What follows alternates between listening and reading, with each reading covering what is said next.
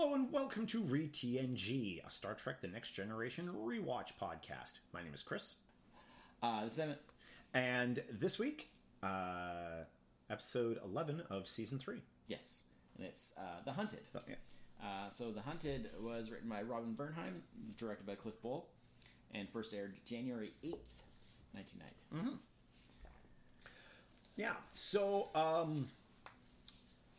doing this a week late and actually having this and episode 12 wrapped in together makes me think if they had just put those two episodes together, it probably would have been much more.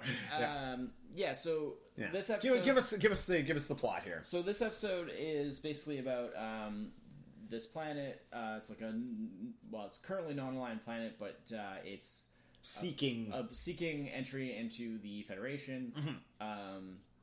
And it's like Angoja, I believe it's called. Mm-hmm. And they are there to meet with them. The Prime Minister or whatever of the planet is played by James Cromwell. It's his first Star Trek role. He'll later show up in other Star Trek shows, as well as most famously playing Zefram Cochrane in Star Trek First Contact in one of the movies. And obviously he's just like a familiar face who's been in many movies, many TV shows. Everybody knows what he is. He was like the farmer in the Babe movies. He played George H.W. Bush in the movie W. That's right. So the father. The original George Bush. He's been character actor, I guess you'd call him. Yeah, sure. But he's been in a lot of stuff. He's a great actor. Mm-hmm. He's very tall. Yes. And this was his first Star Trek role. Looks very different than how we're used to. He has like brown hair and like a mustache. He's younger. He's younger. Yeah. Exactly. And so then it kicks off with basically there's a prison break. Yeah. And they because it's not just a planet, it's actually like a system of planets that are trying to join because it's a planet. It's like I think it's like a moon. It's Lunar 5. It's like the prison colonies. Yeah, and so there's like a prison break, and the ship's getting away, and they request help from the Enterprise. The Enterprise is like, well, yeah, sure, we can do that. And then the guy escaping from the prison does like this, like he pulls all these fancy moves, and tricks, and he manages to like almost escape, till they get like.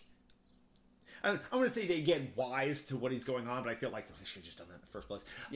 Data sort of figures out what he's playing at. Yeah. Well, Riker figures out some stuff. Data figures out some stuff. Well, the big thing that keeps throwing them is that like none of the ships or anything, there are no life signs. Nothing reads as life signs. And they don't find out till later that like the guy actually has like implants that like mask his life signs. So it turns out they get him, and it turns out that he's not just like... He's not a prisoner. He's not actually a prisoner. Not just a criminal. Yeah. What it is that he was a soldier that was basically that this planet... they had like these unification wars, like a... Yeah, they have these wars, and this planet basically like took their like soldier like recruits, and basically conditioned them and like altered them, enhanced them, to be these like. I mean, that's a super soldiers. That's a like the plot of this episode is like super like that's a sci-fi plot that's been done since the ages past. And I mean it's often meant and is in this case as well as sort of a commentary on like PTSD and what it's like for veterans like coming back from war after having been trained to wage war, and how they fit with society, how society reacts to them. And like how they're treated by their government. This is a story. Vietnam, this is a story that movies and TV Rambo, very similar. Like this is a story that movies and TV periodically tell people. We all feel bad about it for a while, and then we all forget. The poor soldiers and the poor veterans. I mean, it also varies. I mean, at different times and in different contexts, like how that exactly worked varies. Phil, we're at an all-time low for like responding well to that at the moment. But and so Well, the big thing is where they put him in one of the they put him in the brig, and then Troy goes and talks to him. Which is the first time we see of that full set there. They had kind of like a pseudo like the Klingon one. They had kind of a brig, but it was pretty dinky. This was like a prison. This is the debut of like the new proper full on brig set that will continue through the rest of the series. And so Troy goes. I really like actually how that happens because there's the whole thing where they can't read his life signs or like anything electronic, so they have him in the cell, and then like Troy's just walking by that area, and she basically feels his feelings, and she like basically just kind of pops in because she's like, wait, I gotta see what's up, because he's like, because he's having also the ship computers tell him that cell is currently unoccupied, even though they know somebody's in there. He's sleeping, because they eventually, when they catch him, they eventually manage to like stun and sedate him. Because this has a real good scene where when they teleport him in, they transport him in, and O'Brien transports him in, and then like they've got him in like transport stasis, and so he's all like, and then the security shows up, and then. And then, of course, he starts to overpower the security. And then O'Brien's just like, more security! More security! We need more security! I mean, to his credit, he then... If I still did in this episode... He does jump in on it, but eventually, but like... It takes Worf to restrain him. And like a bunch of security guys. Basically, like, all that little bit of action... Like, I like the... Worf didn't get Worfed in this episode, amazing. I like the sort of, like, tactical kind of, like... game of chess leading up to like the capture where like they're trying to figure out like what's going on, and that was well done. But like once he gets onto the ship and stuff, that action is so awkward. Here's the thing. Physical fight scenes in Next Generation are bad from season 1 to the end. Well, they're never a little good. Better, but it's really awkward. The choreography is always a little rough. It's really awkward, particularly these ones.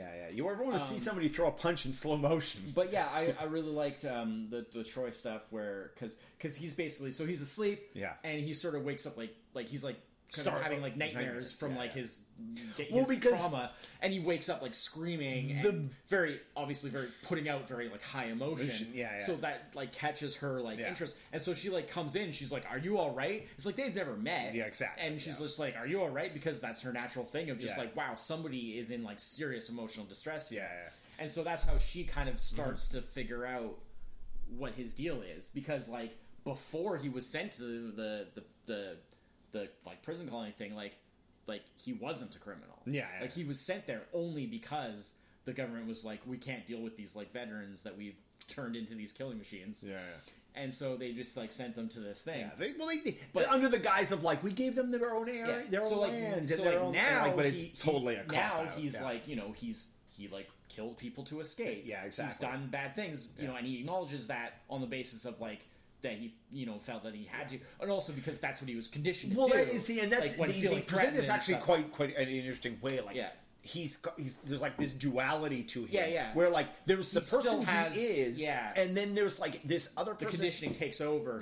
Exactly. And in survival situations, it's not that he like loses control, but it's like it's more like the instinct of like instinct and muscle memory. Exactly. And he just has to do whatever is needed to survive, basically. And which, of course, because it is sort of a little bit separate from who he is.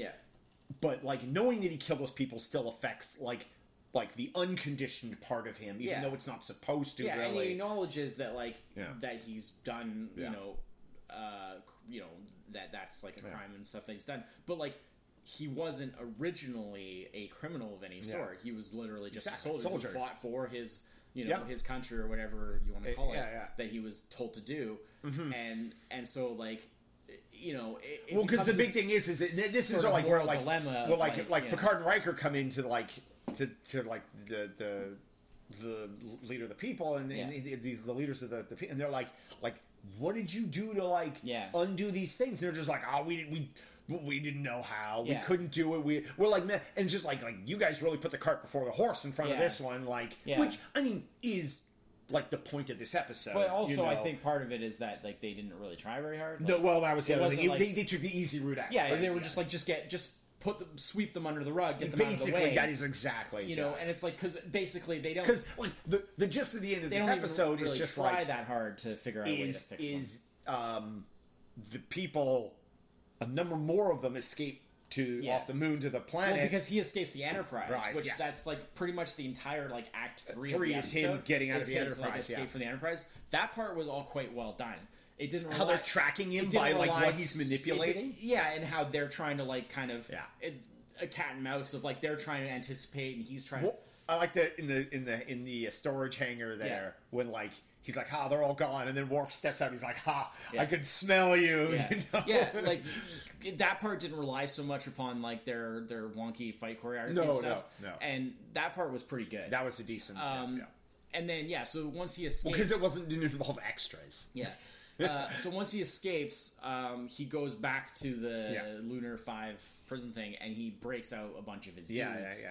And so, like... And then there's, like, the scene where it's, like, all the officials, and then all the dudes... And then Picard's just like, sort your house out. Yeah. And then they get out of it. He pretty much is just like, this is your problem. Yeah, you need to fix it. Yeah. Because it doesn't work for either side. Yeah, exactly. Like, if you need to, like, before you can join the Federation, you need to, like, this is unacceptable. Well, and he says, like, if you're willing to deal with this, then we can like help with like the medical assistance stuff like that. But like, well, because Crusher until you're actually willing to even deal with it, we can't really do anything. Yeah. Crusher actually talks a little bit about like, the possibility of like reversing this process. I mean, the thing is it all is stuff that is going to take time. And the world officials seem very impatient. I mean, by the fact you can tell them deal with it. Exactly. They just feel like, it turns out too much of an inconvenience. They had to deal with it at the end of that episode. Right.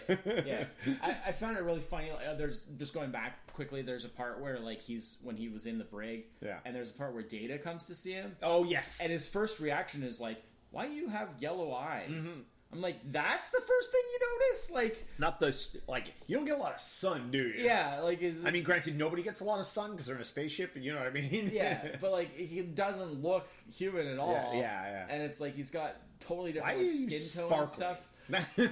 Like, I don't know, it's just a weird, like, why do you have yellow eyes? Like, because like seriously, in a universe, in a galaxy full of aliens, asking it was a weird thing for them to specifically. Although that's a neat, I like the conversation that they had about the rest is fine. That was good because it was a case of like Data understood his standpoint because of it was programming. It's like I'm programmed as well. Yeah, exactly. Yeah. So that was Geordi was really badly written this episode. That was a bit rough. Because he was just yelling, but not in the usual, like, Geordi way, where, like, he's, like, kind of very, like a great leader, sort of his team, and, like, very kind of, like, it was very kind of, like, he was very weak. Like Geordi was very milquetoast. Milquetoast, yes. Everything was just like I couldn't believe that he came down so fast. He just took us all out. Blah blah. Like, you better get some more like security. I was like, that's not Geordi. Like, what?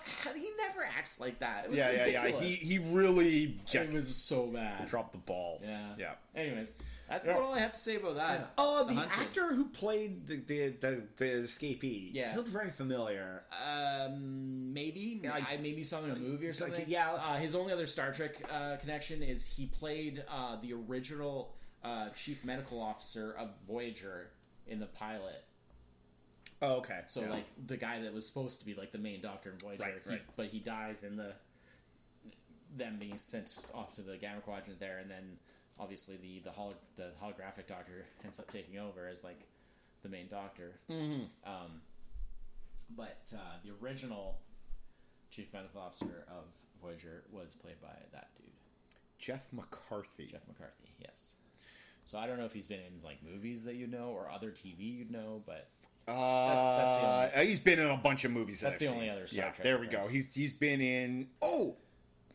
All right, I know where I recognize him from. Oh, he was in a main character for a couple of episodes of Elementary. which that would have been the most recent thing I saw him from. Yeah. But he's a bunch of movies. Well, like 30 years older. Though, yeah. But he's got like one of those looks that like is probably going to stay pretty consistent. He's one of those he's got a look where you're going recognizable. This guy could have just been in a bunch of 90s action movies after this. You know, like he's not too bad. No, I thought he was actually a really good guest character. He's pretty good. Yeah. Speaking of that, let's slap a number on this sucker. Well, what do you think? I thought it was very like average to mediocre overall. I'm gonna go 5. Oh, okay. I thought there was some good stuff and there was some bad stuff that kind of evened out. Yeah. I thought that the story of what it was telling is something that, like you said earlier, has been done a million times. I don't really feel that it really added anything too significant. It was the Star Trek angle on that story. That's all it was. It was pretty basic comment on that concept. Like you said, the guest character. I mean, let's be honest. Like, isn't this like Wrath of Khan? Is more or less about genetically altered soldiers who are back. Yeah, well, I mean, he's not really genetically altered, but well, or whatever. You know what I mean? But it just didn't really add anything too new to the concept. I didn't think. There was kind of like the action scenes were like sort of like bad and then kind of good and then kind of just sort of all over the place. Nothing too special. Yeah. Apparently, they ran into some trouble with like budgetary and time constraints because it was intended to end with like a big like battle where the soldiers come in and like, they sort of attack. And they couldn't pull it off. And it was like for their budget because they had to do the whole episode in like 7 days. And they were just like, they just couldn't make that work. Honestly, I liked where this episode ended. Like, I liked that final scene. But it does kind of really end on just sort of like it does just kind of just stop. Like, it yeah. No, there's no real big climax. No. I'm with you. This episode was kind of like had a lot of ups and downs. Yeah. Most of the characters didn't really do anything particularly special. This was definitely by far like good guests, weak cast episode, but overall I enjoyed it. I'm gonna give it a 6. Okay. A little bit more than you. But I mean, I was, but also was not. I was borderline between 5 and 6. Was not like I wouldn't say this is like I wouldn't say skip this episode. Yeah. But, like, temper your expectations. It depends on how intensely you, like, if you just want to go with, like, the top sort of tier of episodes, you can probably skip Watch last week's. You probably skip it if you're just going to go with, like, top tier episodes, but, like, it's not bad, and it's certainly not one of the worst. No. So, yeah. No. I'm going to stick with the 5. I feel like it was pretty much down the middle. Yeah. It was average. No, that's good. Okie doke. Well, that's it for this week. We'll be back next week. Until then, I'm Chris. This is it. Cheers. Bye-bye.